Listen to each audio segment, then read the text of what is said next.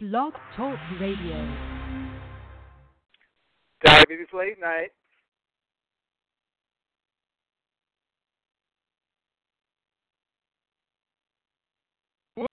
¡Uepa! 1, 2, 3, un pasito para adelante, María. 1, 2, 3, un pasito para atrás. ¡Uepa!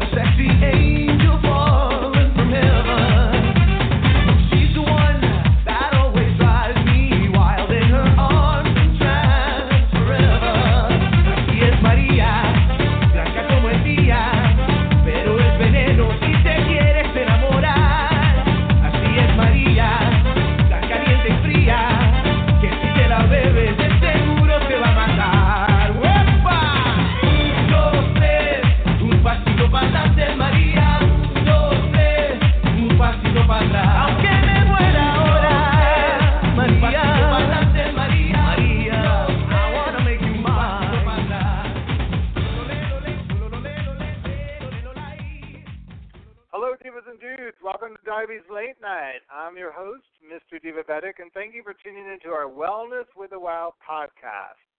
Tonight's a really special podcast because tonight we're talking about diabetes and pride with musical inspiration from Ricky Martin. That last song we just played, Maria, sold over 5 million copies and became Ricky Martin's first international hit. Well, 50 years ago, this month in June, the modern LGBTQ rights movement was born in Greenwich Village right here in New York City. Tired of police harassment, a group of LGBTQ patrons at the Stonewall Inn decided enough was enough and started to riot for their rights. 1 year later, on the anniversary of the riots, New York City held its first Pride March, and others quickly followed in L.A., San Francisco, and Chicago. Today, Pride Marches are held around the world in many states as well as different countries. And this year, in New York City, we're celebrating World Pride as well as Stonewall 50, the 50th anniversary of Stonewall. And, you know, I just have to say, a proud gay man who does diabetes advocacy, and this podcast is so important to me because tonight I'm really shining the spotlight on my community and on both of my communities, my LGBTQ community and my diabetes community, and talking about some of the issues that are closest to our heart. Because we have come a long way since the first brick was thrown at the Stonewall Inn, but new attacks are rolling back some of the hard-fought gains, including in health care. In a 2017 national survey conducted by the Center of American Progress, they found 8% of lesbian, gay, bisexual respondents and 29% of the transgender respondents reported that their healthcare provider had refused to see them because of their sexual orientation or gender identity in the past year.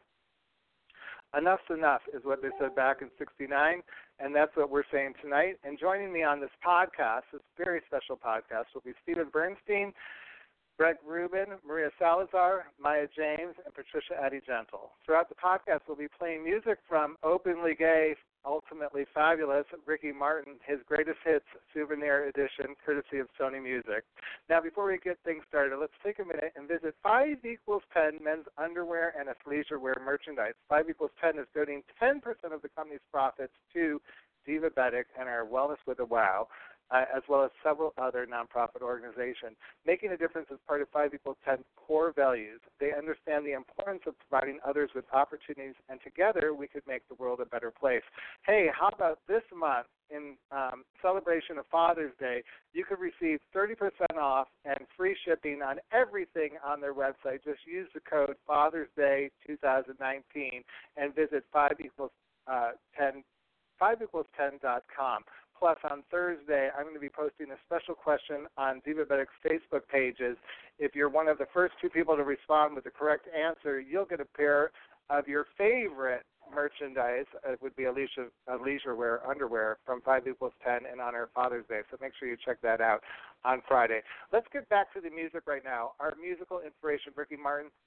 Wow, when he came out of the closet, he blew the door open for so many of us because he's really an inspiration about how you could be successful and be who you are, and there's no shame in having that label.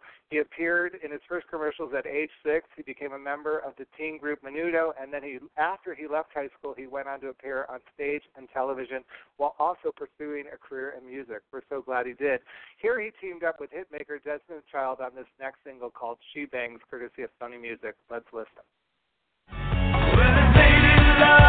Gets on my side, we're gonna rock this town alive. I let her rough me up till she knocks me out. She walks like she talks like she talks like she walks. And she bangs, oh baby, when she moves. I go crazy 'cause she looks like a flower, but she sings like a bee, like every girl in history. She bangs, and waits by the way she moves. No one ever looks so fine. She reminds me that a woman's got one thing on her mind.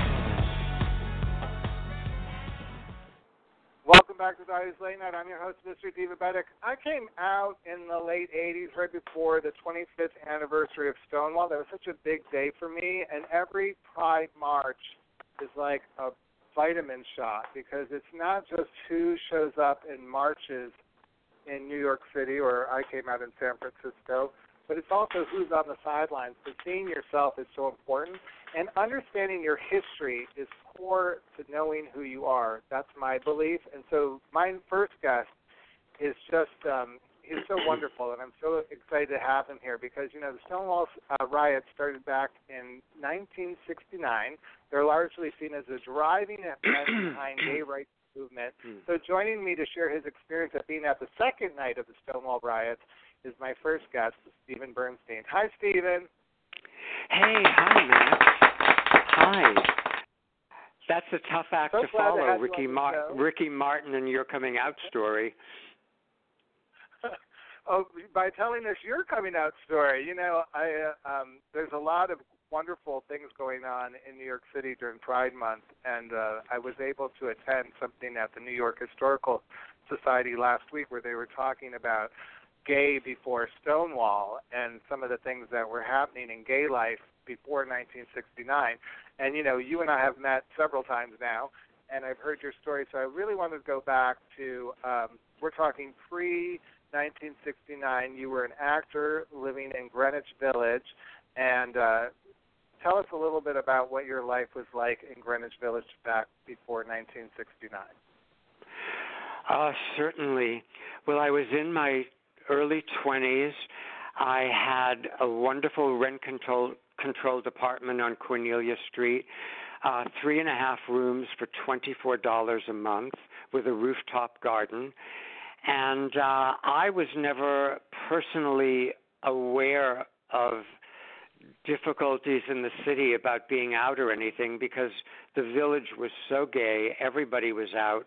And as I've told you, you couldn't go out. If you were a young guy, you couldn't go out of your apartment to do your laundry or go to the grocery store without meeting somebody and having an instant date or a date later in the day.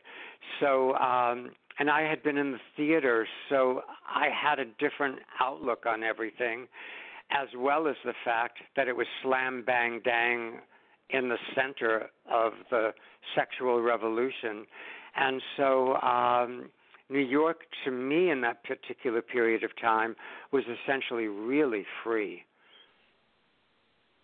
And yet, like at 1969, when you heard about Stonewall, the community in some ways was a little bit divided. So you kind of saw Stonewall as kind of a way to bring everyone together.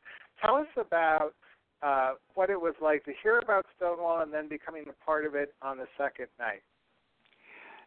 Certainly.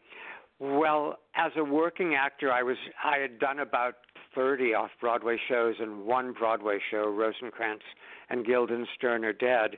And so I wasn't really a bar habitué person in the evenings. And although I'd heard about Stonewall and certainly walked past it, I'd never been in it.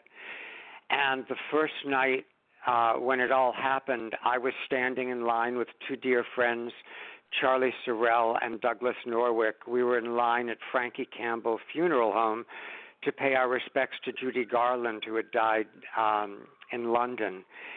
And, I'm trying to write a slight because in so many cases, Miss Garland is not brought up as one of the influences of Stonewall, and she was, because the entire gay community was heartbroken. And she was one of in essence, she facilitated Stonewall because people were just so angry and that she had been lost. And that's where I was the first night. And as we've said, there was no internet. There was nothing but a telephone. And you didn't really know, on the west side of New York what was going on the east side of New York. But I got home that night after being at Frankie Campbell Funeral Home, and I had phone messages, and a lot of friends told me, did you hear what happened at Stonewall? I hadn't. And that was how it passed around. And so my friends, the same two, Charlie and Doug and I, went the next night to Stonewall. We got on the block maybe about 25 or 30 feet away from the entrance of the bar, and it was a fabulous scene, and the police were totally overwhelmed, and people were angry and happy at the same time. And it was exceedingly empowering for so many in the crowd there.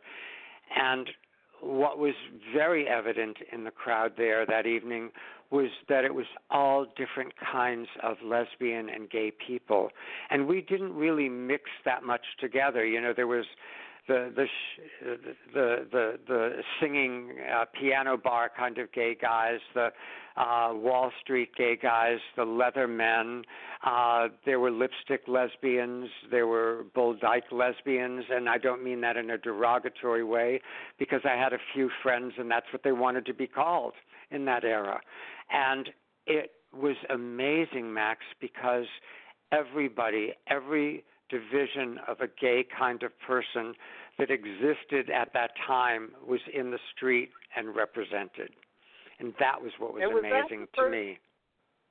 And Stephen, was that the first time you really saw the breadth of the gay community, like the most people you've ever seen together? Because prior to that time, just for people listening, there's a whole thing going on in Hollywood where we really weren't being able to show anyone from the LGBTQ community on screen from the 1930s to the 1960s, and in many ways we were being, silenced as well as hidden from society, as well as the laws and the Lavender Scare and things like that. But I'm just curious, at that moment, was that the first time you really saw the breadth of the community?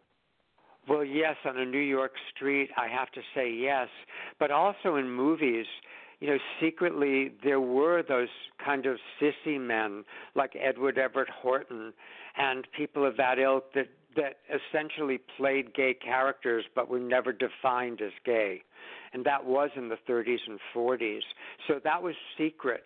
But there it was. You can go back at those movies and look at them now, and they're essentially stereotyped gay characters. But yes, on the street in front of Stonewall, it was amazing because there were Wall Street gay men, and they were very, very hidden in that particular period of time. And then there were leather guys, and that was when the clones were starting, where men were wearing, different colored handkerchiefs to indicate what their sexuality was, and they were there. And there were kids that were gay from NYU, and that was eye-opening because we were never, each of those groups of people would have their own bars or their own place to hang out in that era.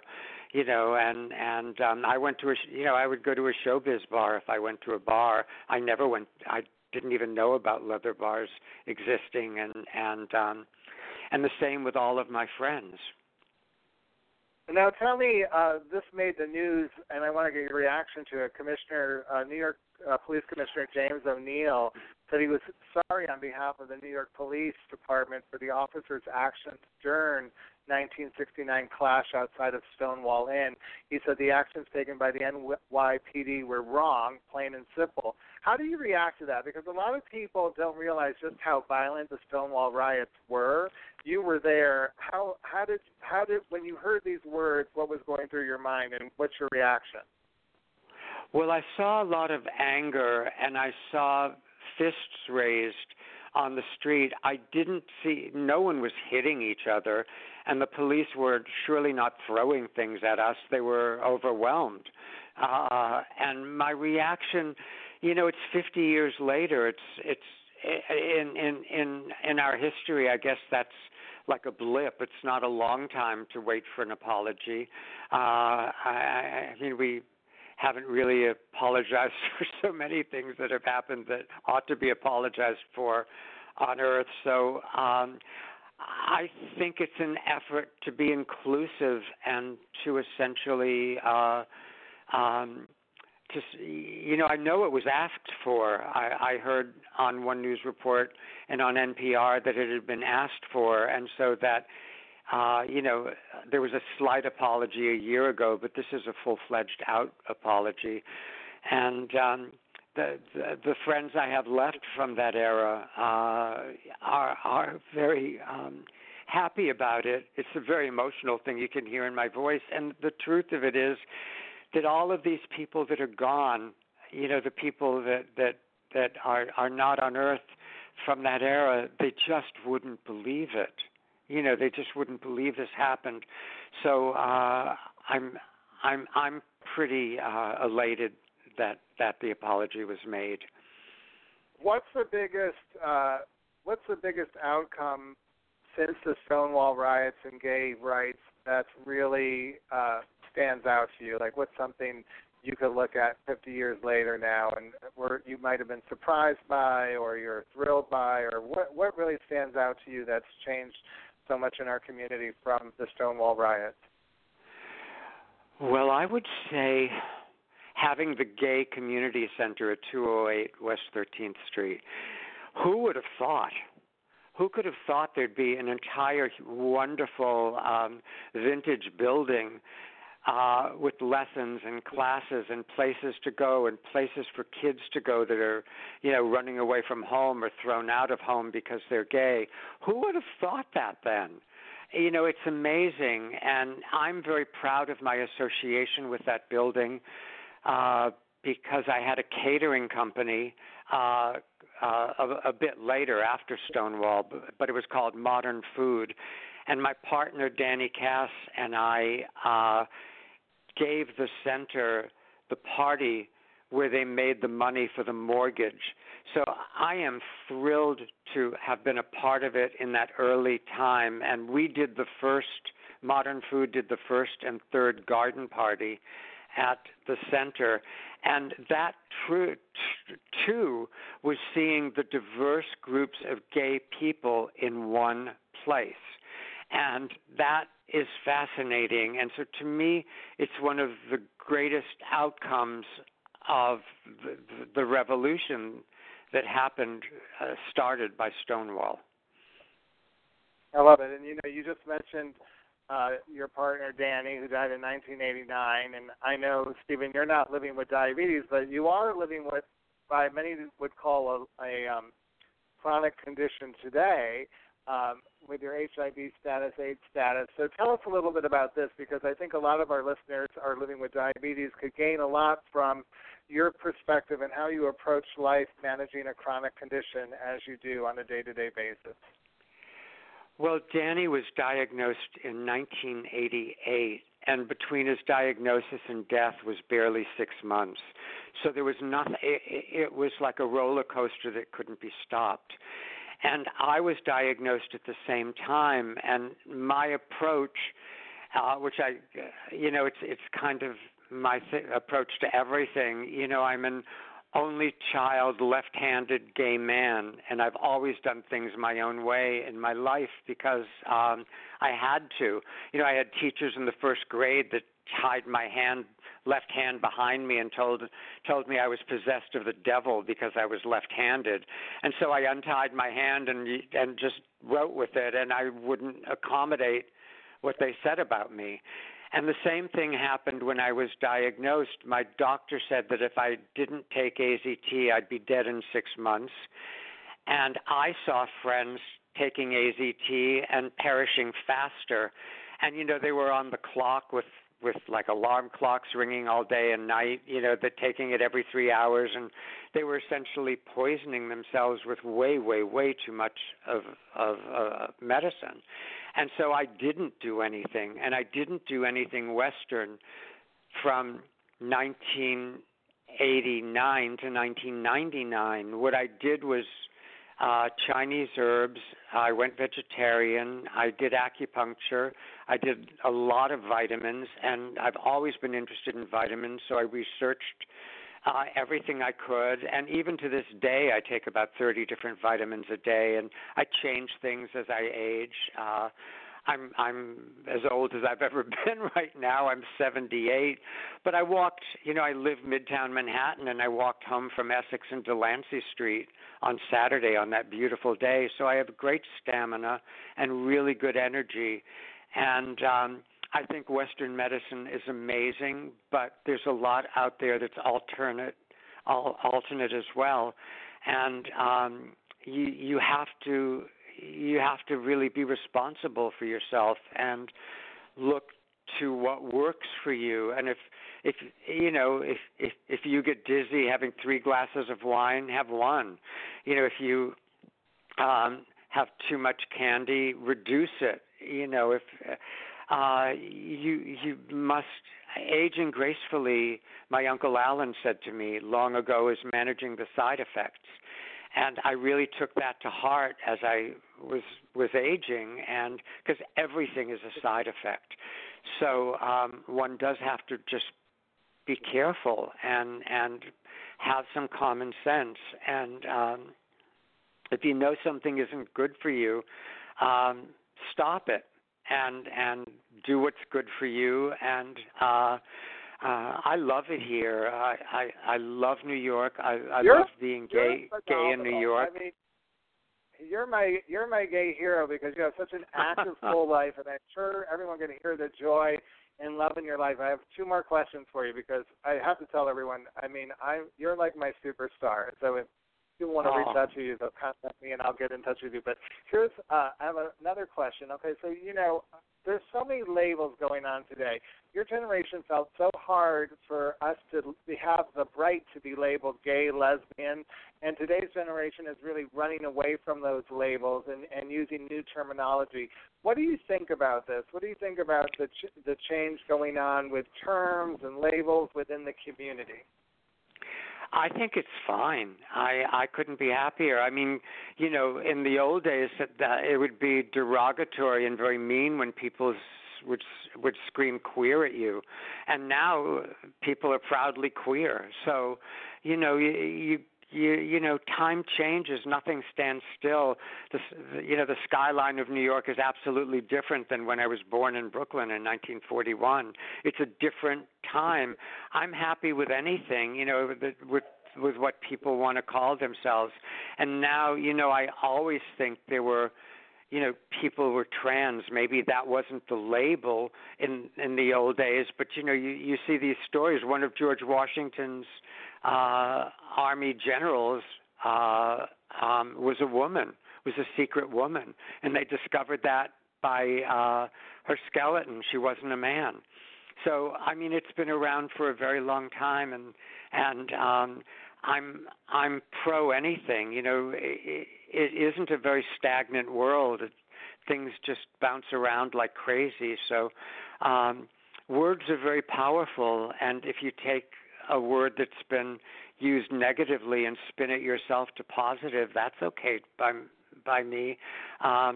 I was at a Rise and Resist meeting a while ago, and one very young guy said, "Oh, it's so great to see, a senior citizen here." And I went, "Honey, I was arrested protesting the Vietnam War.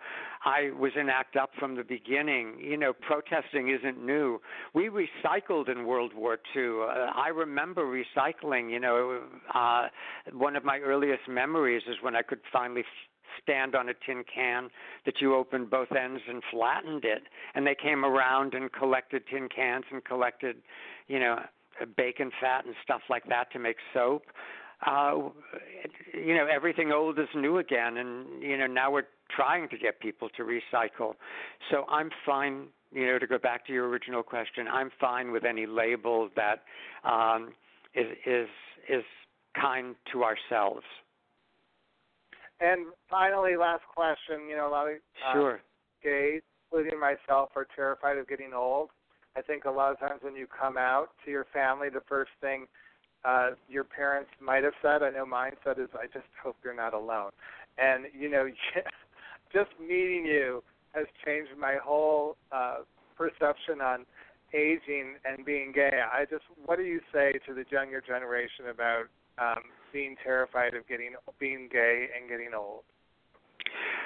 Well, I was never happier in my whole life, which has been very kind for the most part, than the 18 years I was with Danny. And he died in 89, and I really haven't been partnered since. I certainly have dated around, and I have a couple of fun guys I see when they come to New York. And I'm not alone. I might live alone with two cats, but I see somebody for lunch or supper every day. And I could be alone, but I'm never lonely.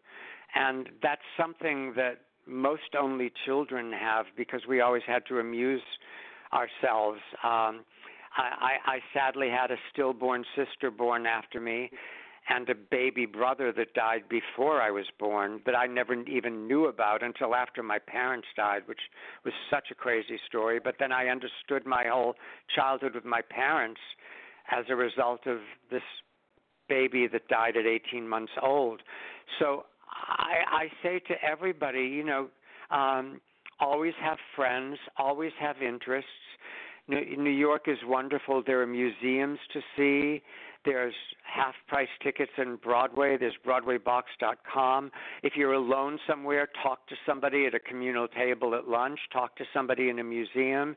Talk to somebody sitting next to you at the theater and say, "What'd you think of that act? How are do you like the costumes? What'd you think?" It's like that's what I do. I engage anybody I can talk to, and it works for me. It works for me. I'm about to have supper after we chat with a friend I've known since we're both 18 from prep school, a retired press agent named Jerry Siegel, who's just a wonderful guy. So, I know, wait, Stephen, people love you. I mean, I hope everyone listening is getting as much joy out of this interview as I am, and just hearing that and hearing how life is absolutely amazing. I mean, unfortunately, we have to go on because we've got a full show ahead, but I have to tell you, on behalf of the gay community, thank you for what you did in 1969. You changed my life and made it so much better. And you're a hero to me. I'm so glad I met you in person. I'm just so grateful for everyone who was there, who stood up for our rights and really changed our history. And I think I'm celebrating this month, and I'll continue to celebrate in honor of you because I just think you're amazing. So thanks for being on the show today. We're playing more Ricky Martin, Stephen. Okay, are you a fan of Ricky Martin? And you're my hero, too. Yes, I met Ricky Martin once on the street. It was adorable. He couldn't have been sweeter, and he took his compliments very well. I love it. All right, so this next song is in honor of Stephen. We're going to play The Cup of Life, courtesy of Sony Music. Here we go. Okay, and have Cup of life, this is the one. Now is the time, don't ever stop. Push it along, gotta be strong. Push it along, right to the top. The feeling in your soul is gonna take control. Nothing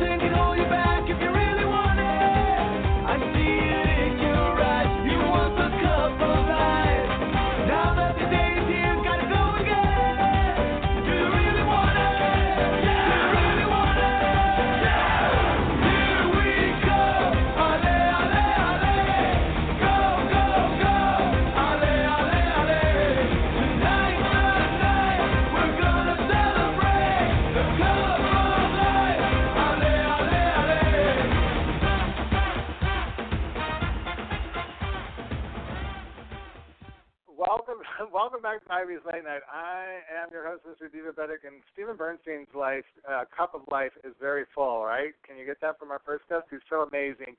You know, we're talking about great icons like Stephen. One of my favorites is Bayard Rustin, who worked closely with Martin Luther King Jr. to organize the March on Washington in 1963. Then he went on in the 80s to redirect his focus on LGBTQ rights.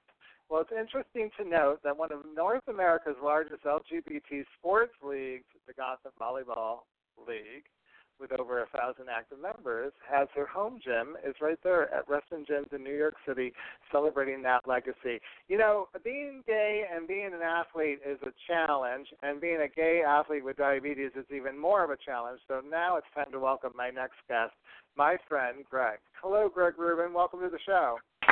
Hi, thanks for having me. Hi there. Well, it's Pride Month. There's so much going on in New York City. Every day you see the Pride flag. What does that mean to you? So for me, the Pride flag is just it's a symbol reminding me that I need to be who I am and be unapologetic about it. There's a lot of symbolism behind it, a lot of history that needs to be learned and respected, and reminds us how you get to this point in life and how you as an individual get to make the choices that you want to make, and be your most authentic self. And how did that journey begin for you? Like, when did it happen? Tell us a little bit about your quote-unquote coming out story. So my coming out story was a late one. I didn't come out until I was 30 years old, almost 31. Funny enough, I was closeted, and I pretty much knew that I was gay probably since early in high school. And you'll get to hear this will kind of come full circle when I was also diagnosed as a type 2 diabetic in my senior year of high school, and I was making a choice at the time to focus a lot more on my health than I was on trying to figure out sexual identity. So I went to college closeted. I graduated college closeted. Made it to New York when I was 25, closeted, and 5 years in, actually what brought me out of the closet was a work situation where I took on a new job that to me was overwhelming, and I felt like I've lost all control of things that were going on. And my brother just got married 2 weeks prior to a wonderful woman, my sister-in-law Candace. And I thought to myself, I need to do something to take control back in my life. And for me, that was the process of coming out. I sent a snail mail letter. And so keep in mind, this is 2013. I sent a snail mail letter to my brother and then to my parents coming out. 3 days later, they got the letter. We had a nice long chat via phone. And that was the day. It was a Friday evening, I remember, in December, when I officially came out. So that's my coming out story. And how did managing your diabetes, was there any difference in managing it through that whole process? Did you ever feel like in some ways holding back who you were kind of affected your blood sugar levels on any level, or anything to do with your health, or just like you said, being authentic? Were you ever in denial about the diabetes, or are you completely out about that too? The diabetes. I was diagnosed. I think that the official date was December 15th of 2000. Like that's how red letter of a day it was. And I was diagnosed. I was admitted to Children's Hospital because I was 17 at the time, and the original thought that I was a type 1 diabetic.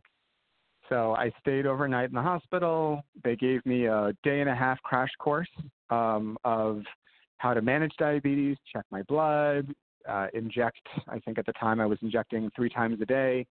And then after a month, some test results came back that either indicated that I was a type 2 diabetic, or I was just in a very long honeymoon period as a type 1 diabetic. Turns out it was officially a type 2 diabetes diagnosis. But at the time that I was diagnosed, I was overwhelmed with two major life events. One being medical, and then one dealing with my identity. And being a teenager and not fully thinking through, my logic turned to, I don't think I can handle both of these at the same time. So I need to focus on one. And because I was like, everybody knew that I was a diabetic, I wasn't ready yet to come out, I owned my diabetes and made sure that I was checking my blood sugar and keeping healthy. And, you know, when I was diagnosed, I was 230 pounds, and it took maybe about 6 months to get my blood sugars under control, get down to 185, and try and maintain a healthy lifestyle. And that was my goal. That was the focus. If I could get that under control, then I thought that I would be fine. There were times where I did feel... You had a significant weight loss recently too, though, Greg, right? You lost like 25 pounds in these recent months, haven't you? I did. So there, you know, now being a diabetic for 18 years, there are times when food just tastes really good, and sometimes I don't listen to the voice of reason about moderation. And while I was active, I wasn't, you know, a calories in, calories out situation. I was definitely packing on some pounds. So last October, I made a conscious decision to get a trainer and kind of refocus. I also had an A1C of, I think it was 8.1 at the time, and that was for me, I'm never a fan of an A1C being above 7 for myself. I give myself a very strict guideline to keep that number. So to get the 8.1 was a wake-up call to say, you got to get your life in order, or at least manage it a little bit better. And so I got a trainer, I got on a better diet, and then 8 months later, you know, 25 pounds down, hopefully going to get another 10 in there at some point. So working on what they call summer body 2020, or I guess I was deciding to retire winter body 2016. I love it. Well, a lot of people look at those numbers and kind of assign a shame or blame to them. I mean, just what you said and the way you looked at your A1C, it was like you were looking at it as information, which is what we always encourage people to do. Was that ever an issue for you with these numbers, the number on the scale, the A1C number, or the blood sugar number? What was your perception of those numbers as you were going this last decade of living with diabetes? So the numbers, the A1C was always just a good indicator for me to check in and understand.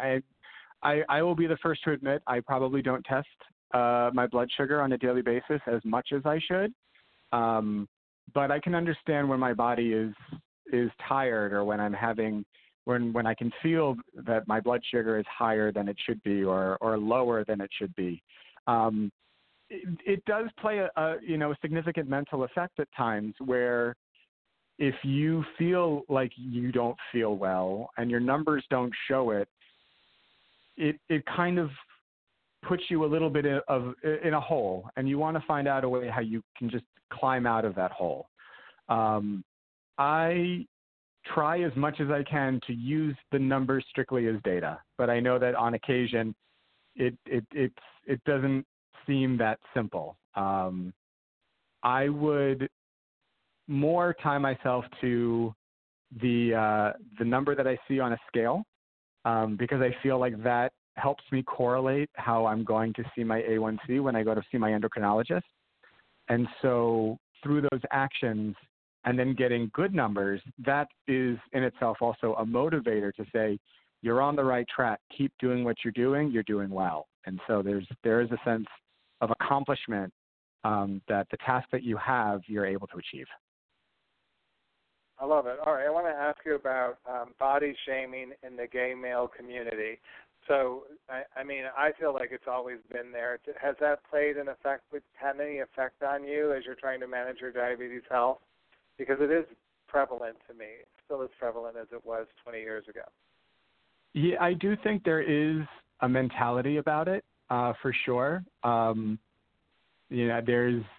There is the, and I'm using air quotes, the thirst traps of Instagram, and there are people that have really good metabolisms, and there are people that have been dedicated and have been working out and have earned the the body they've given themselves. It is something that has been a challenge for me because I was never a skinny kid. I was always someone that sat on the couch and was eating junk food and drinking juices and full sugared sodas. I wasn't one that might have set myself up for the best success. But I do believe that there's a way that anyone, diabetic or not, as long as they are happy with how they feel, the hope is that no one should make a comparison to themselves based off of other people within the culture, and that could go for gay or straight. I do believe that it does persist more in the gay community. From there are some parts of the stereotype that do ring true, but I do have to remind myself that it does take time and effort to get to where you want to be.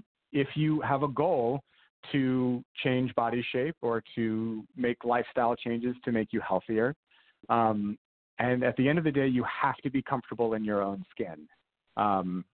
Once you get to that mindset, I think it's easier to know that those, the body images that are out there do exist, but they exist on their own, and you can be happy for them. At the end of the day, I have to be happy for me. And now, what's it like to manage your diabetes as a gay athlete, specifically in volleyball? How has that affected your level of play, your level of enjoyment, your level of health? So, by the way, thank you so much for calling me an athlete. That's the first that anyone's given me that compliment. We should tell listeners that they've never seen you play. You're an amazing athlete. Thank you. What I like about, so the way that I manage my diabetes on the court or in any given day whenever I have to do physical activity, I am mindful of what I put in my body before a match, so that way I'm not bulking myself up with a carbohydrate source that's going to spike my blood sugar and then have me crash 25 minutes into a 45-minute set of 3 volleyball games. I have to have something like a granola bar or oatmeal beforehand, so that way I can have a steady stream of energy, and that can be said for anyone getting on the court. When I'm done being on the court, there is an endorphin and serotonin rush that if I were to take my blood sugar after a match rather than before it, I wouldn't be surprised to see that my blood sugar had a little bit of a spike naturally because of the effort that I put in. I do find that if I don't eat anything beforehand, by the time you get into that third game, the fatigue really does set in and your body does start to use more energy than you expect it to. After the match, I try as much as I can not to, drink the Gatorades out there. I try and have a low or no calorie drink when I play. So it's usually a water or sometimes it's a seltzer. And then after, because Gotham Volleyball is first and foremost community, you get to go out and socialize with your peers that you played both on your side of the court and those against you on the court. And to be honest, I've never been a big drinker because of when I was diagnosed. Alcohol was always something that I was told I needed to have in very slow moderation, especially given some of the medications that I've been on. And so I have learned to enjoy myself after games with a diet soda or a water. And on the rare occasion I do have a drink. But that's how I enjoy my volleyball experience. I love it. All right, and our final question in a minute. In less than a minute, tell me, what does pride mean to you, Greg Rubin? Oh, pride means showing the world who you are and not apologizing for one bit of it. You can be prideful every day of the year. Doesn't have to just be during your city's Pride Parade, Pride March, or just in the month of June. You have to be happy with who you are, and if you're happy with who you are, then you are filled with pride.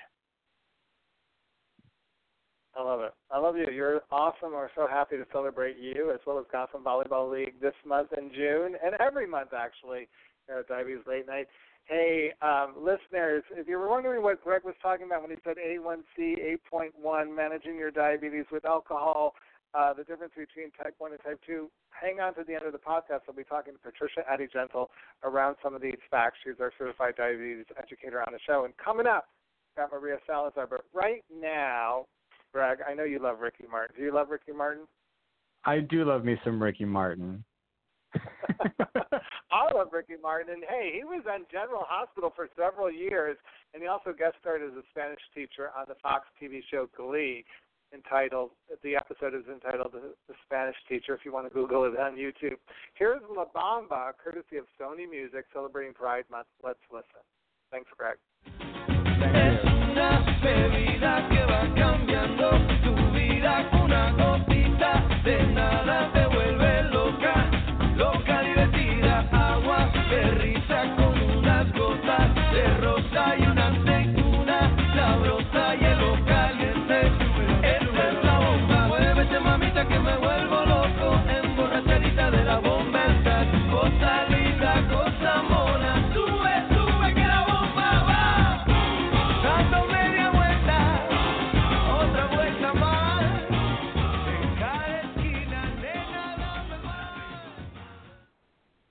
Welcome back to Diabetes Late Night. I'm your host, Mr. Divabetic, and we're celebrating Pride all night long on Diabetes Late Night. My next guest is an attorney, activist who works to build bridges between the LGBTQ community and the Latino community regarding civil and human rights, marriage equality, non-discrimination, and transgender issues, among many others.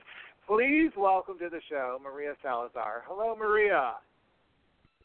Hi, can you hear me? Oh, there she is. Hello, can you hear me? How are you tonight? There we are. Good, how are you? Welcome to the show. You had a big night the other night, elections in San Antonio. A lot of good stuff going on. Tell us what happened. Well, actually, we had a victory. We elected Mayor Ron Neuenberg for a second term. He's been a proven advocate for our community. It was a close race. The community came together with the Rainbow Coalition, put out the votes. It was a huge victory for us. So that's great news for us. I've been watching you celebrate on Facebook, so I followed you, so that's how I knew about that. I think it's amazing. I'm very excited. We've never met, so tell me as well as our listeners at Diabetes Late Night a little bit about. Let's start with your diabetes diagnosis. This time we'll reverse the script. When were you diagnosed with type 2 diabetes? I was diagnosed in 1995 when I was living in San Francisco, and it was a bit of a shock. And I was visiting my doctor because I had this reoccurring yeast infection that we could not get around. And we checked my blood work, and that's, it turned out to be that I had diabetes. And I wasn't surprised because I have a family history on both sides of having diabetes. And but the reality, I was 32 at the time. I was just like, No, because I'd already had an experience, the experiences of my family living with diabetes. So it was, I was angry and upset, but also knew the reality of it, like, okay, I needed to make some changes and really educate myself on, what it meant to have this chronic illness impacting me at young adulthood. And how was your family at managing their diabetes? Did you have any history of complications within the family, or were pretty much everyone pretty proactive in how they went about managing their diabetes? Well, no, actually, I didn't have great role models. In fact, my background is I come from a Mexican-American family. So the role models I had was like, it's just something you lived with. My parents and my grandparents, my aunt and uncles pretty much ate whatever they wanted, and I saw the complications from everything from amputations to heart issues to neurological, neuropathy issues. I look back on it now, I didn't have that information, but now I look at it, it's like, oh, Uncle Louis was on dialysis because he had diabetes and didn't take care of himself, and so had a lot of young deaths in both sides of the family. And I look at it now, it's like, okay, that's not how I want to live. I want to live healthy and happy, and so I really had to inform myself how I was going to manage this illness. And fortunately, I lived in San Francisco and had a great doctor and was able to access a lot of information and, just try to figure out, how am I going to manage this? So, yeah, well, I think this connection between, with Divabetic, since I started 15 years ago, I think a connection between, like, some of the shame and blame associated with your sexual orientation is kind of similar to a diagnosis of type 2 diabetes.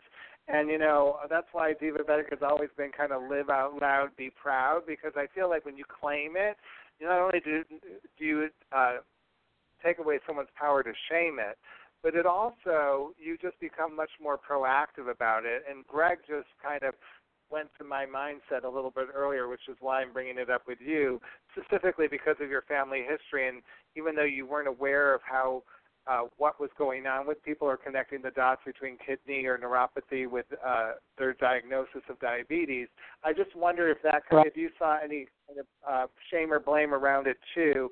And then, from the standpoint of your sexual orientation like mine, if you feel like there's any parallel there as well. Well, let me start off with, I really, 2 years after I was diagnosed, I moved to San Antonio, Texas, and some great resources here in San Antonio with the Diabetes Institute through the University Health System here. And they offered classes, and so I enrolled in those classes and really educated myself on nutrition and how it impacts our organs, and paying attention to numbers and how to best manage it. And for about 10 years, I had about good 15 years, I had was able to manage it and keep it under control. I'd say about 5 years ago, I think you and I came into contact about 3 or 4 years ago. I started to I need to be out about my health. I need to be out as a diabetic, and that just kind of came to me because we're out as LGBT, folks. I'm out as a lesbian, and there's this myth that you're queer and you're young, and so there's a myth that that there's affluence or access to services. It's like, well, no, that's not true. Whatever those projections are of having an ideal health or ideal access to services, it's not there. It's a challenge for, everyone. So I started to take my managing of my diabetes as being out as a diabetic person, kind of taking, from the organizing, my organizing days that I still do about being out as a lesbian, gender bending, activist. And you're right, being out about that is much more empowering. And you just, I just feel like there's more control, or you just, I come from a point then of okay, I can take care of this. the more information. And the other thing is I help people, talking about health and being holistic and taking that view to that point. I love it. All right, so now, Maria, tell us a little bit about your story, your actual coming out story, because you're an incredible role model with all the work you're doing in San Antonio, and I really want listeners to hear your story and how you got to where you are, because you really have made some huge contributions to the community as far as helping with the rights of so many different people. Well, I'm going to say that for me, coming out was a process. I always knew I was different, really at the age of 5, but I think I was born butch, and just always was always different in terms of how I wanted to dress and express myself, and I always felt like I was waiting to come out fully. And I share that because when I was in high school, I grew up in a small town in Ontario, Oregon, which is, right on the state line of Oregon and Idaho. And I thought, okay, as soon as I leave this small town, I'm going to come out. And I ended up going to Willamette University in Salem, Oregon, and it turned out to be, I arrived at campus, and it was very conservative. And it wasn't at all, supportive or anything. And I thought, oh, great, okay, as soon as I'm done with college, I'm going to come out. Because like I said, the university I went to was not very encompassing. It wasn't like University of Oregon or Berkeley or some of the other schools I was looking at that time. But even then, while I was in college, we formed like the Gay Student, Straight Gay Alliance. So we could at least start to create that environment. And then I was in, so I came out it was like out on the weekends. And I would go to Portland, Oregon and go to all the gay bars and, would be out. And then after college, I moved to San Jose. By that time, my mom had relocated to San Jose, Salinas, California. And, of course, I was around all my family at that time, and I really couldn't come out then because by that time I was also trying to figure out how to be out, in my own body, and then how to be Latina and embrace, being Mexican-American. And that's when I really started to come out. And I think the opening moment for me was I just had this revelation that I wanted to start living my truth. And I needed to discover who I was, and I ended up moving to San Francisco.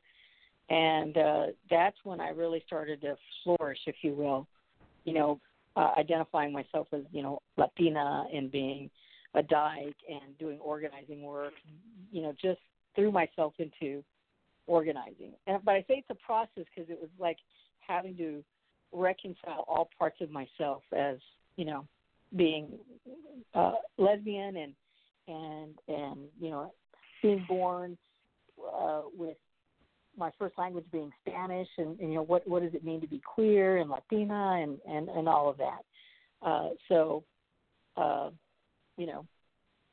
When I how do you navigate those labels within the legal profession too, and just in who you are in San Antonio? You heard me talking to Stephen Bernstein a little bit earlier. Yeah. And how do you feel about it today with these labels that we're hearing more and more of?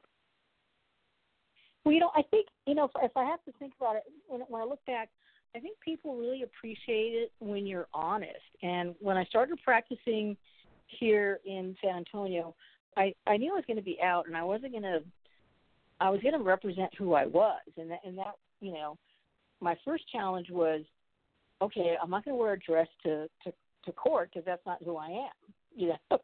I think people appreciate you when you live honestly. And so I've never made any apologies about how I represent myself in the legal world, but really stick to okay, look, being open and sharing my life, with everyone I come into contact with, about, having diabetes, about being in a relationship for 24 years and, and struggling with all the issues that we do, dealing with aging parents, and talking about security issues, and just like recognizing that we have relatable issues in the community, and navigating that. I think as a professional, I think being honest with myself is what's really paid off. All right. Well, now I want to change topics because I know you through a good friend, John Orcutt, who I really like and admire, and I really follow you on Facebook, and I admire all the work you're doing. And a couple of years ago, I dealt with this topic, and I didn't really love the answers we were getting. Not that I'm painting anything, but Maria, I want to talk to you about women's reproductive rights because I think it's so important. And we're a nonprofit, right. So I can't talk about it, but you can talk about it. But I think a lot of our community is a little bit we're getting more involved in the court system. We're wanting to know less about Lady Gaga, more about some of the laws that affect our lives. And the women's reproductive rights are really under a lot of scrutiny right now. I know you are working hard down in Texas.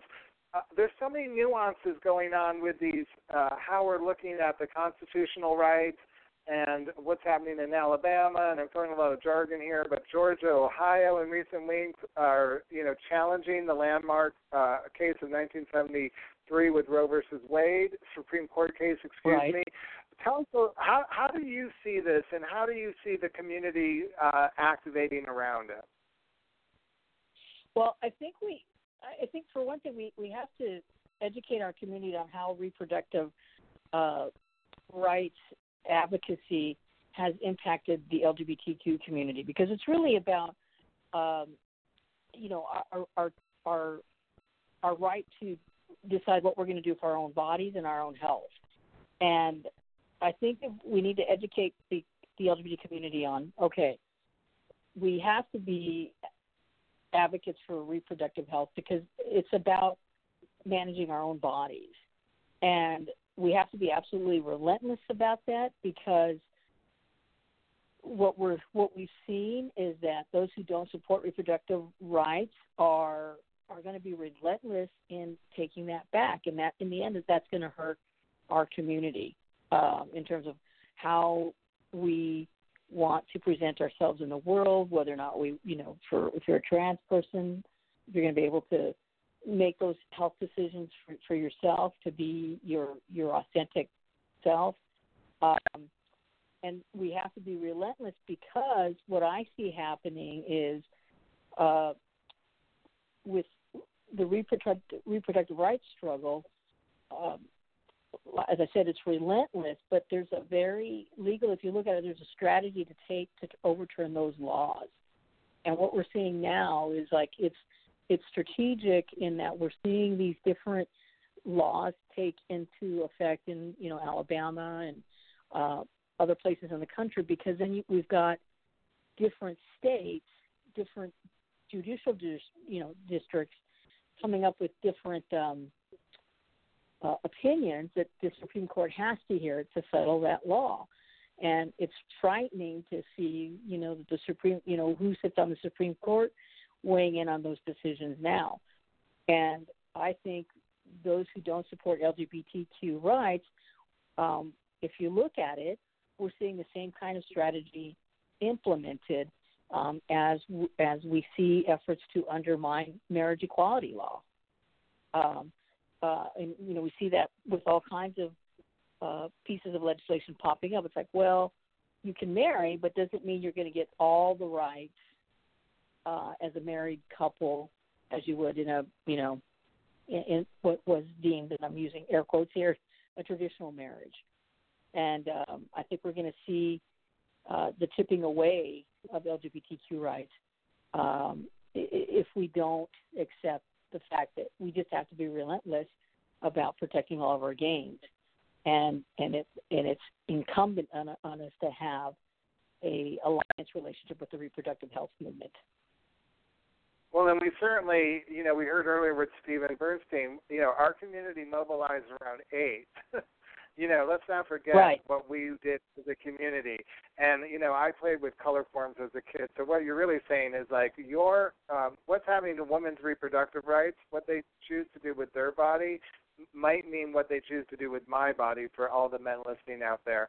And so this is why it's so important that we unify and kind of get behind it. But how do you really see, where do you see these small wins happening for us in our community? Do you think there's anything we should be following as a community as far as looking at certain state legislature for either hope or joy, or also looking at other states for concern and something that we should rally around? Because I feel we're all at an attention deficit lately, and we don't know where to put our focus.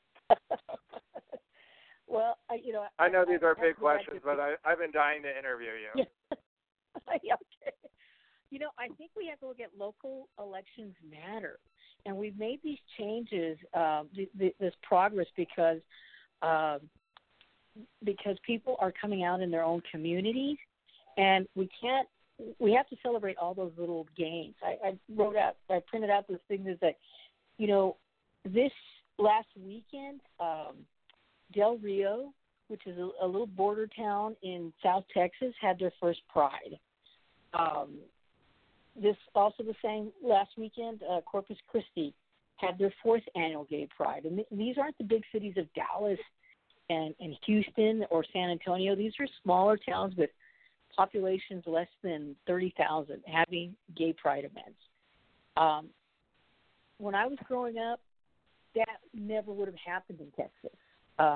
My family's actually from Del Rio, and I was actually in tears knowing that Del Rio was having their Pride this last weekend because, I had an uncle who was gay, and we talked about never being able to go back home, to Texas because it was so homophobic and violent. And now there's a Gay Pride with the gay mayor in Del Rio. I don't know if you've heard of him, but he's someone you should have, if you can, you should interview. Mayor Bruno Lozano, who won by a landslide in the last election, won by 60%. And so you have to look at those small gains. Like, that is phenomenal that he took that election and beat out the entrenched Democratic candidate. You know what I mean? So love it. No, I do. I absolutely do. Yeah. So I think if you, I think now, Texas is wrapping up, what does Pride mean to you in 2019, Maria? I think it means living your truth, because when you live your truth, you're happy, and that means embracing every part of you. And I love Gay Pride because I'm reminded of that. That I wouldn't. I'm very fortunate to have a very blessed life, and I that wouldn't be possible if I had, decided not to live my truth. And I've been in that closet, and I've been, lived in that life of hiding and not acknowledging the full parts of myself. So that's what it means to me, is to live your truth and finding your happiness. I love it. Thank you so much for being part of Dives Late Night tonight as we salute Stonewall 50 World Pride. All right, everybody, Yay. Coming up, we've got Maya James in a minute, but first we're going to play a song off the Vida Loca album. This music video was nominated for Best Male Video and Best Dance Video of 2000 MTV Music Awards. Let's listen to Shake Your Bomb Bomb, courtesy of Sony Music.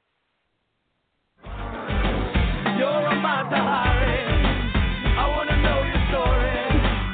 In the Sahara sun, I want to be the one who's going to come and take you, make you shake your bomb bomb, shake your bomb bomb, shake your bomb bomb. Up in the Himalaya, come on, I want to let go. We'll go around the world in a day. Don't say no, no, shake it my way. Oh, shake your bomb bomb, shake your bomb bomb, shake your bomb bomb.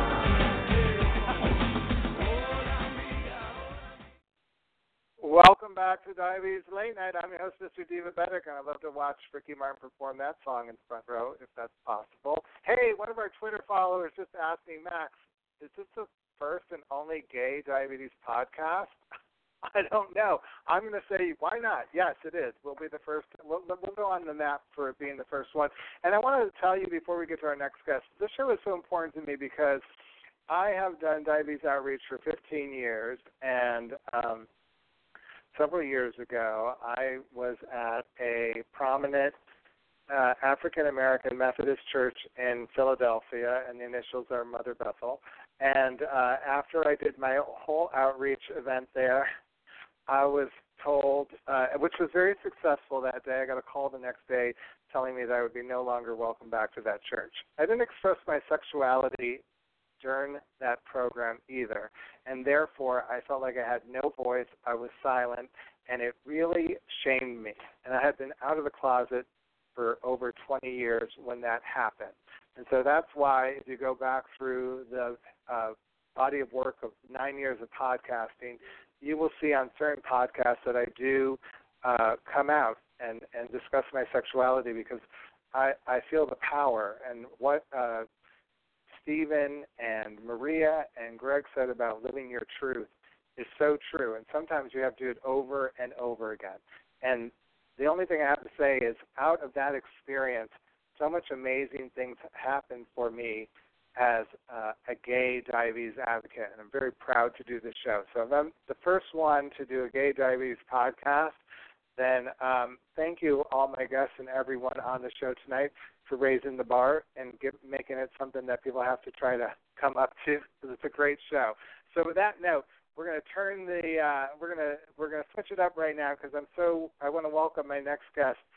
She's a registered nurse in New York City, and she's going to talk to me more about some of the issues the transgender population is facing when it comes to barriers in healthcare. Please welcome to the show, Maya James. Hi, Maya. Hi. Hi, good evening.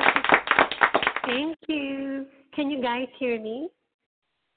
Yes, we can. Thank you so much for being on the show tonight. I'm not echoing or anything, right? You're what? I'm not having some echo behind me. It's clear? Oh, no, you're good. Good. You're clear as a bell. So, you just heard me talking to Mariah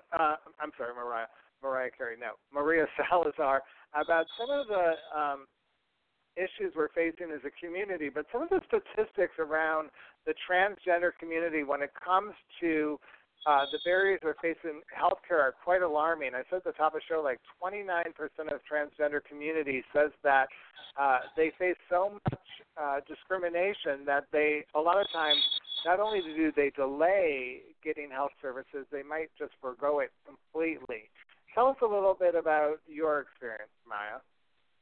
Okay, basically I'm just going to talk about my personal experience, okay? So it can deviate with others. Everyone has their different experiences.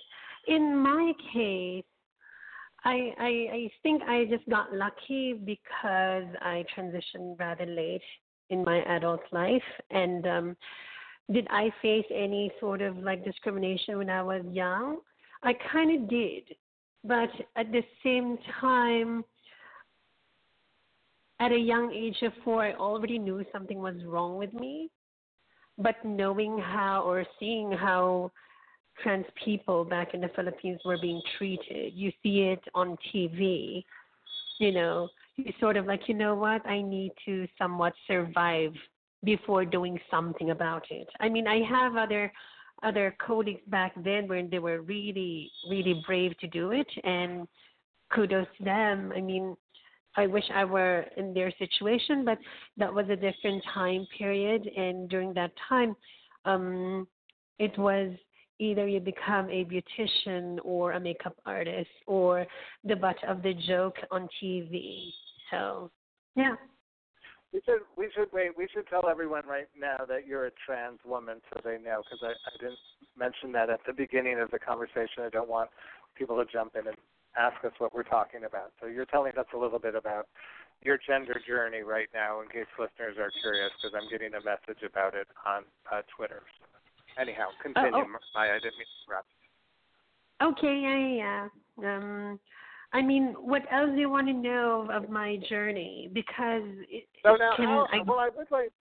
let's just go back. So what year did you begin your transition, and talk us through the process? Like when you were claiming your true identity, were there barriers? I'd love to know first how your family dealt with it, and then I also want to deal with how your healthcare providers dealt with it. I started transitioning in 2013, basically.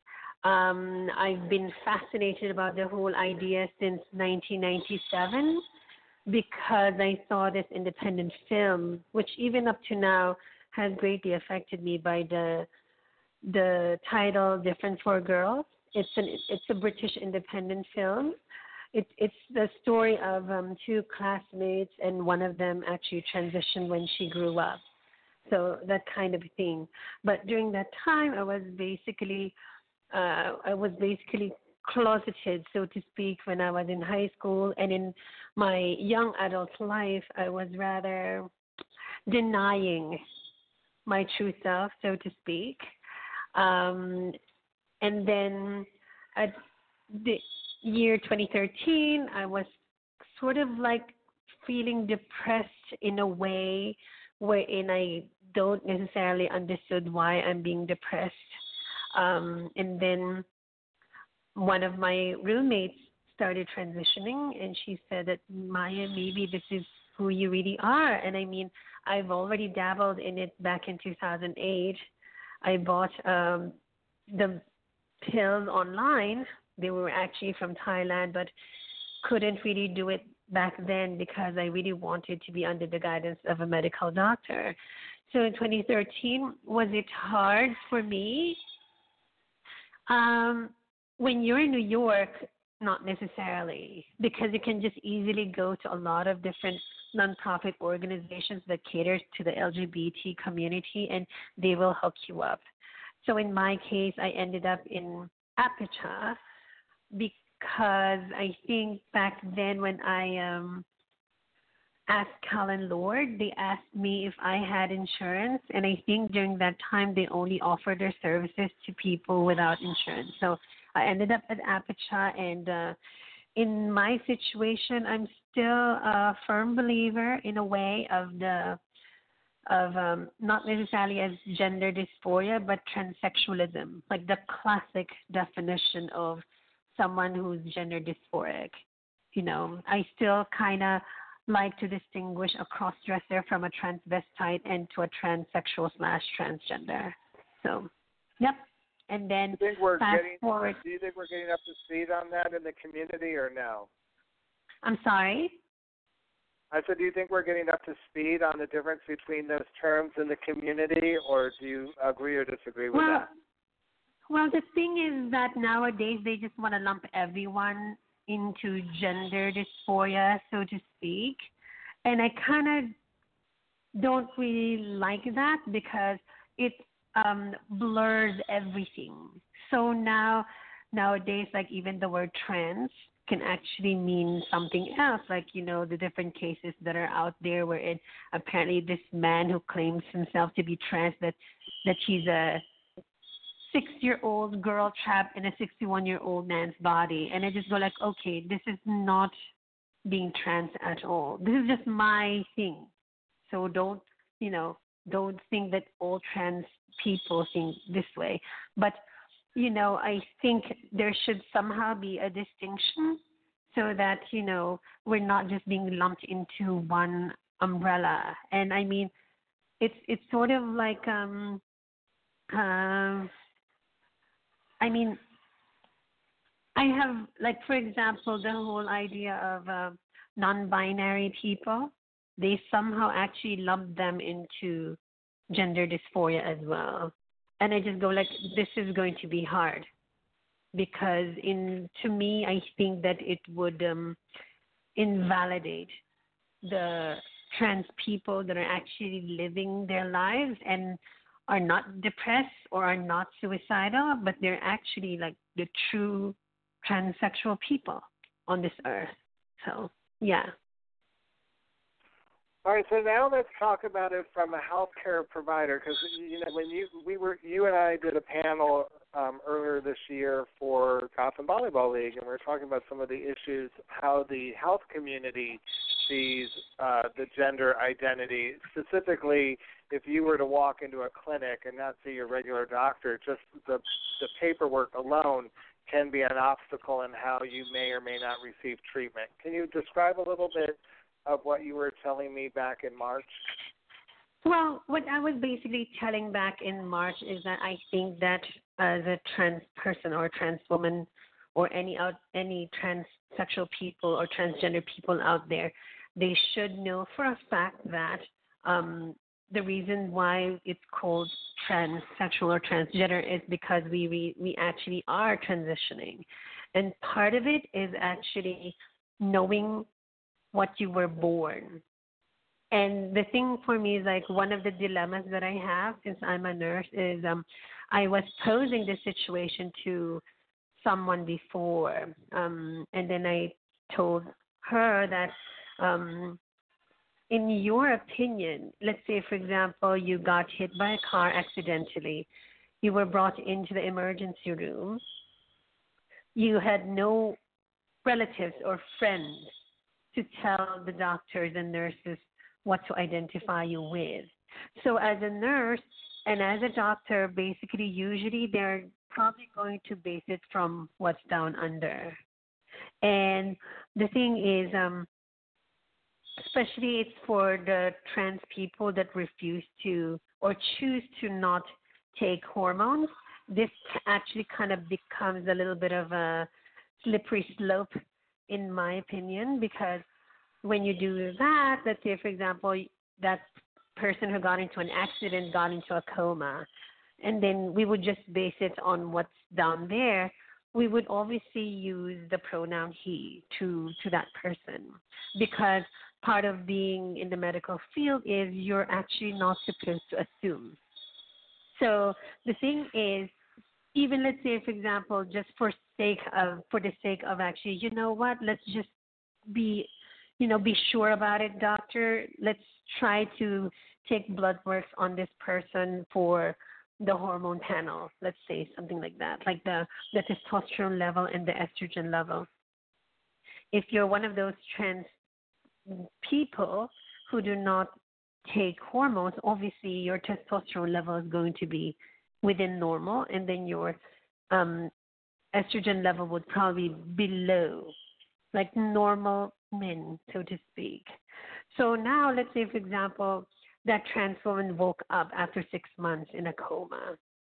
The dilemma that I have is that there is this law nowadays that we have here in New York City wherein when you're actually misgendered, people can actually file a lawsuit against you. And the thing for me is sort of like, okay, where do we actually distinguish, like when can there be somewhat of a gray area for medical people? Because in that situation, once the patient actually wakes up and that person actually tells the nurses and the doctors that, oh, I'm sorry, I know you guys didn't know I'm actually a trans person. And obviously, let's say, for example, in the notes, that person will be mispronounced. Will be mispronounced initially. The question is, if that person finds out that she has been mispronounced, should she be able to actually file a lawsuit against those medical people? That's actually one of the issues that I have, because when you're in the medical field, sorry to say, it's actually kind of binary.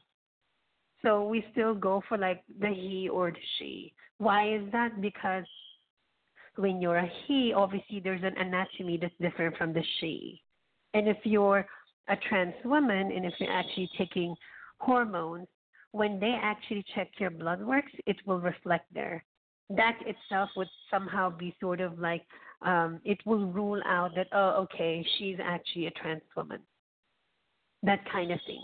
So that for me is sort of like the slippery slope when it comes to one of the issues in the medical field for trans women.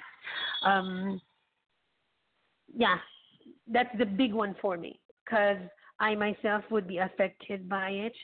And the other thing is, if let's say, for example, lawsuits will keep on being filed, it will make the doctors and nurses be afraid to take care of a trans person.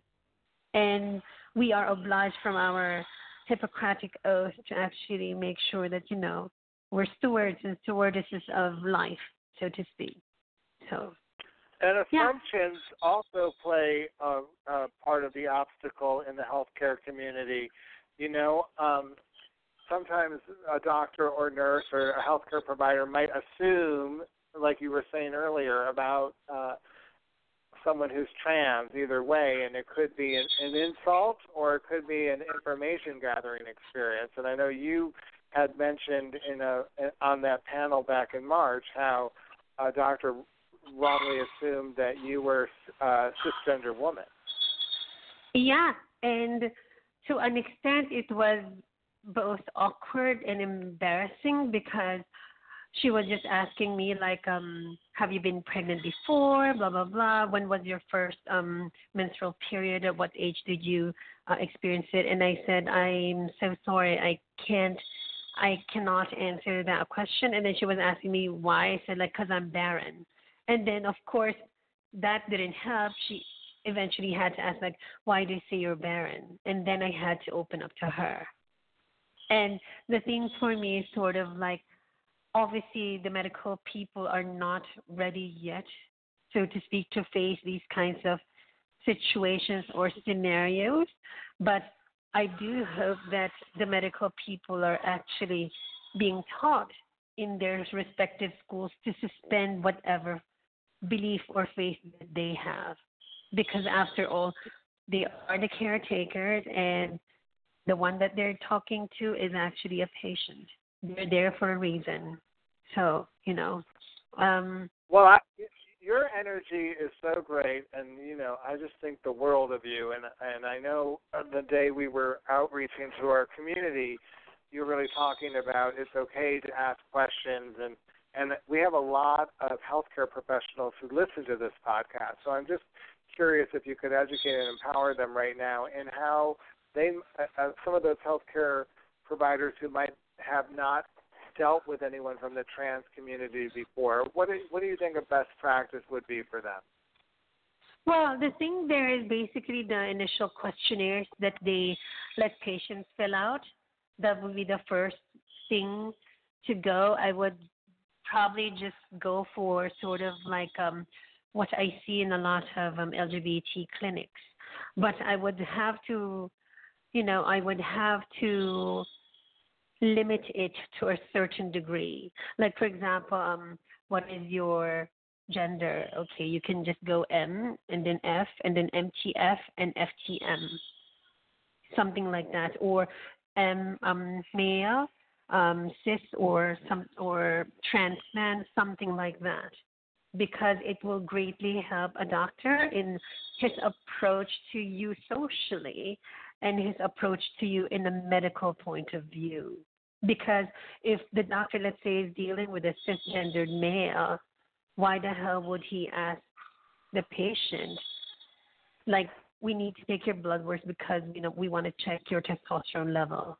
He doesn't need that unless the patient himself would actually request for it for whatever reason.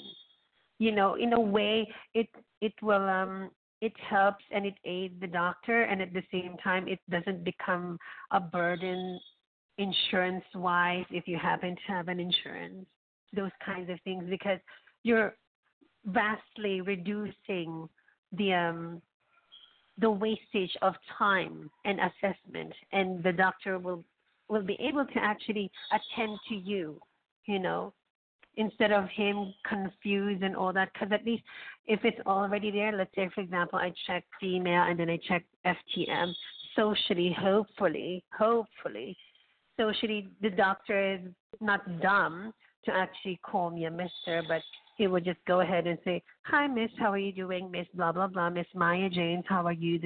That kind of thing.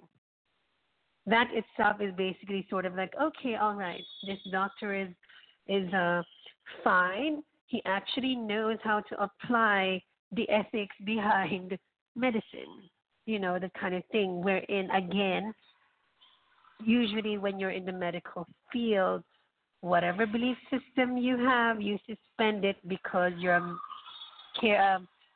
the healthcare field. You're a medical caretaker, so to speak. So that's one of the things that would probably aid doctors nowadays, especially in this world of people who sometimes just claim that they are, but then again, sometimes I think that it's sort of like excessive too. So, but that initial move will help, definitely. I love it. All right, so in the final moment, Maya, what does pride mean to you? Let me ask you that question first. What does pride mean to you? Turning the tables. I love it. Pride, believing in yourself and being true to yourself. And I think, to me, it's about owning every part of yourself and just searching for the truth and living your truth every day. And through and not only through your words, but through your actions. That's actually a very, very good definition of pride. In my case, though, what does pride mean? I would always like to go back to the history of it all. What was pride really about? For me, pride really means like being able to actually be recognized as a human being, as a person. That you just happen to belong in the LGBT community. And that is more than enough. Part of the reason why I want to go back to that sort of like definition is because currently I think that in a way pride has become slightly excessive and slightly too sexual. Because I have nephews and nieces, and I would like them to experience and watch and see how pride really goes. But then again, I don't want them to see sort of like almost nude people and, faux having sex in public. And I'm like, this is not what pride is for me. Pride is basically like I walk there looking like any other human being out there, fully clothed and all that. I just happen to be in the LGBT community. Period. That's it. No excesses, none of the superfluous things, And at the same time, it would, for me, pride would actually be good if it's somewhat like that, because there's no need to sort of like, how the floats are being done. It seems like nowadays you only get to be part of the float if you have a certain body type. And I just go like, okay, this is not how it was. And the thing is, I experienced my first pride in New York back in 2000, in year 2000. And during that time, it was good because they also allowed teenagers at that time, because I belonged to a group called GLAAD in New Jersey. So the thing is that everyone else back then were really just marching. Some are actually having fun, but, in a very sort of like, this is who we are. This is what we are.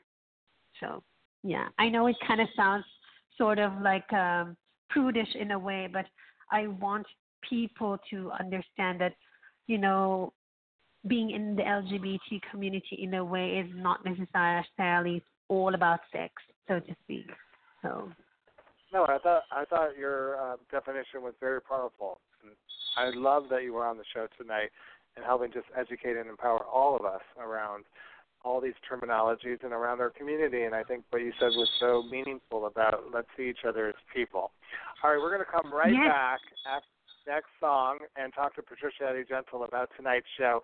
Thank you again, Maya, for being on the show. But first, you're welcome. Maya, Thank you for inviting me. Do you like Christina Aguilera?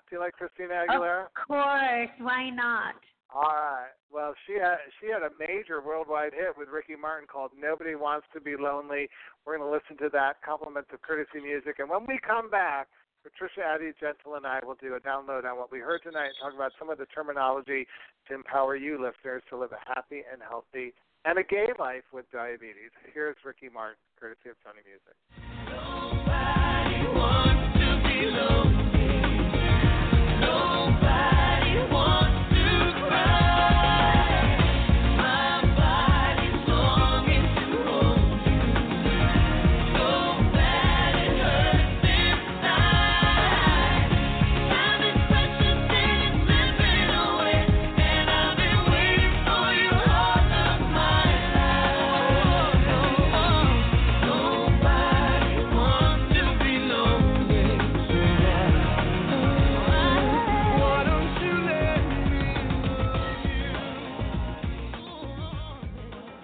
All right, welcome back to Diabetes Late Night. I'm your host, Mr. Divabetic, and thank you for tuning into this special Diabetes and Pride podcast in honor of Stonewall 50 World Pride. I want to thank everyone for all those Twitter shout-outs and Facebook shout-outs. Remember to check out Divabetic on Facebook. We've got our fan page and our group page.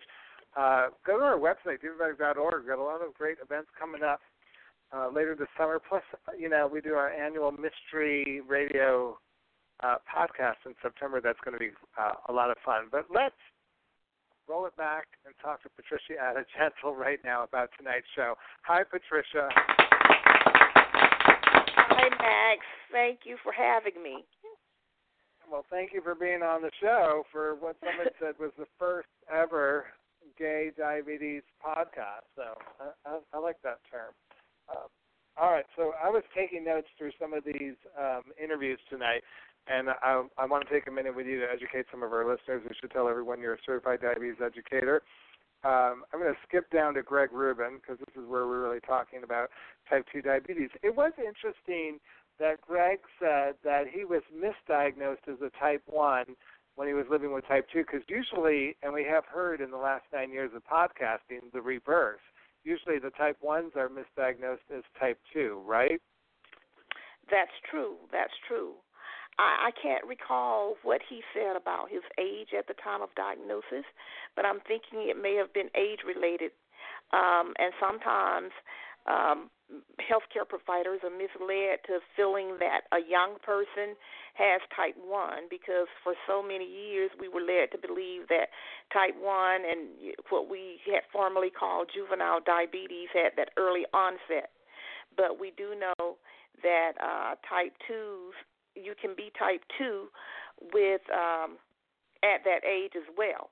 And there is an epidemic of type 2s in younger people now because of our changes in our lifestyles and some of our behaviors. But yes, and he did say that later on after having some testing and, it was determined that he was not type 1 but type 2. So it sounds like that he was diagnosed, I believe, at the age of 17, which I agree with. And, yes. My brother was diagnosed in his mid-30s with type 1, which was the complete opposite of Greg, and he thought he was type 2, and he actually was type 1. All right, the next thing Greg brought up was his A1C, which crept up to the number 8.1. What does that number really mean in terms of blood sugars, and what is an A1C for anyone who's newly diagnosed, or maybe someone who has a partner, significant other, or I am happy to say a husband or wife living with diabetes today and wants to know more information? Yes, well, the A1C is a test that's actually done. It's a blood test, and it's done to determine what type of management a person with diabetes has had over a 3-month period, 3 to 4 months. And what happens is we have sugar that sticks on the red blood cells, and measuring the amount of sugar that has coated on that blood cell will give you the number. Sometimes it's called the glycosylated hemoglobin A1C. But that A1C gives you some type of knowledge of how well you've managed your diabetes. And he did say that he used that data, but not so much for day-to-day testing, but just as a check-in. So that was what he meant by that. And so using a daily blood sugar can actually help you in achieving a better A1C. We want to see an A1C that is 7% or less, and that number is given to us by the American Diabetes Association. So 8.1 is considered to be high, and it actually, a 7% is an average blood sugar of about 130 or so. So the 8.1 is 150, 155. So it means that his blood sugar is not always at that number that I just stated, but that's the average. So there may be times when there are excursions. You may have a blood sugar of 100 and you may have a 300. But when you put them together and average it, that's the number that you're seeing with the A1C. So like I say, if you notice on a day-to-day basis that your numbers are trending pretty high, then you can take action and do something about that. Assess, what did I eat, or how much exercise did I do or did not do, and what can I do to bring that number down and get it back in the normal range. All right, and then with Maria, we heard her story and about her family history of diabetes, and of course some heavy complications, which she wasn't aware of at the time. But we now know from research that a lot of family history of complications, people tend to think that's the only course of action for them. And here we have someone who's bucking the trend. Maria took action. She got herself educated. She was mentioning how when she was in Texas, she had an incredible educational program through her college, I believe. And so, she's kind of going against the trend. But you've seen in the Latino as well as the African-American community this idea that if grandma, grandpa had strokes or amputations or even dealt with neuropathy, a lot of patients have thought that's going to happen to me. Absolutely, absolutely. And our job as CDEs and healthcare providers is to stop that type of thought process, because you can, it is possible that you can go that route, but it is possible also that you can change that trend. It's not necessary that because someone in your family has had a stroke or had some bad outcomes from their diabetes that you also will have those kind of outcomes. And the best thing you can do is to check blood sugars, keep the A1C within the recommended range, make sure that cholesterol levels and all of the numbers, blood pressure levels, are where they should be. If you are testing at home or checking periodically, then you can notify your doctor, okay, my blood pressure medicine is not working, or my numbers are trending a little higher than what they usually are, the stated range that you have given me, and we need to do something about it. And so the normal appointment span is about every 3 to 4 months. So if you're having problems that you identify while you're at home, then that's a good time to call and have an early appointment for better management of the conditions. But make sure that you are aware of your numbers. That is the best advice that I can give, and make sure that your doctor is informed of any changes in those numbers, especially if you're not able to identify the reason. So if you know you're not eating right, if you know you're not taking your blood pressure medicine as prescribed, if you know that there's a reason behind it, then correct that reason.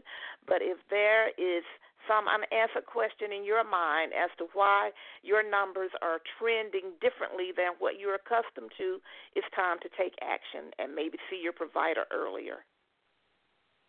All right, and then finally, Greg mentioned his new exercise regime, and I've been following Maria on Facebook, and she also began an exercise routine. And I know there are a couple pitfalls with exercising with diabetes. What are some of the things we should be best practices when exercising if we have type 2 diabetes? Well, first of all, check with your doctor. Make sure that you're doing an exercise that is okay for you. A lot of people there statistically will have high blood pressure or maybe will have some type of heart condition, and so you want to make sure that it's an exercise that you should be able to do. Then you want to do it within the time frame of moderation. Don't overdo it. Don't try to run a marathon if you're not accustomed to running, but go gradually. Also, you want to check your blood sugar before and after, and you should not exercise when you have not eaten anything. You have to make sure that you have nutrition on board so that you don't run the risk of having a low blood sugar. So you do want to exercise, and everybody is advised to exercise on a daily basis if possible, and a minimum of 3 days per week. But do exercise, and you want to exercise at least 30 minutes as well to get some cardio build up. But talk with your doctor first. Make sure that the medication you're taking is compatible with what it is you're trying to do, and that you're okay to do that particular exercise. Keep hydrated. Okay, then. Oh, and stay hydrated. Love that. All right, so finally, we spoke to Maya at the end of the program. I mean, I felt, I'd love to get your reaction to that because I found it so eye-opening to hear how people who struggle with their gender identity finally get to that place of knowing who they are and wanting to be who they are, and then they seek out medical or healthcare help, and someone might insult them right off the bat and really put up an obstacle in why they would even want to seek help when someone's really not seeing them, as Maya said, as who they are, the person they are in front of them. So that was, I hope people really took that insight to heart. I thought it was really important to hear that comment tonight. I know this is one of the most inspiring podcasts, unlike any of the others that I've participated in, and I thoroughly enjoyed it and was empowered by the information that I heard, some information that increases and makes me keener of the sensitivity that I have towards the patients who I see. And in every profession, we have to be, approach in a non-judgmental type way and ask the appropriate questions. And when someone tells you that they're embarrassed by a question, there's usually a reason behind that. And so sometimes we're not sensitive enough to do like maybe a private type of conversation. It might be in a space where people can overhear, or whatever the reason, we need to find out why. And then if we decide that this is just not the category of patient that we need to see, we need to know how to refer.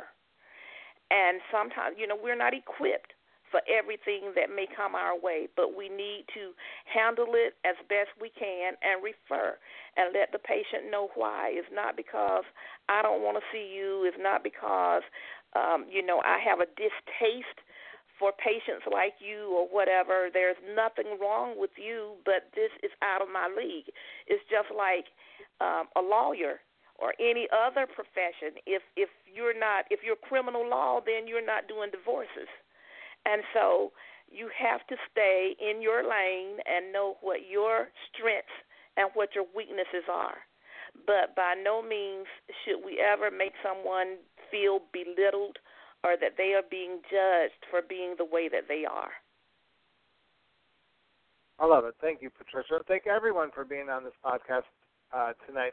I agree with you. It's a really important podcast for us, and for me specifically as a gay man, I wanted to do this because I think when you look at the Divabetic brand, so to speak, it comes a little bit back to who I am, and this is me. And I know coming out isn't for everyone. I know it's difficult. I'm so glad for my journey. It has been wonderful and amazing, and I think of those ordinary men and women who fought for my human rights back in 1969 and did something extraordinary, and I wish that upon all my listeners, that they take that challenge in their life and they do something extraordinary with it. Remember, every diva has an entourage and dude, and I'm so glad to be part of yours. Check out divabetic.org. We're here for you, and we want you to stay happy and healthy together. We're going to end this show with Ricky Martin's biggest hit of all time, Living La Vida Loca. I will tell you why this is so important, because seeing yourself and who you are through others is powerful. And for everyone, when Ricky Martin, as a gay man, when Ricky Martin came out, he set a huge sign to many of us, symbol of what we could be and how successful we could be and how popular we could be, and that no matter what, we were going to live our truth, and he's been doing it every day. So I'm so proud to play this last song of Ricky Martin's, and I continue to wish you happy Pride, everybody. Thanks for tuning in. We'll be back next month with our anniversary show. Here's Living La Vida Loca.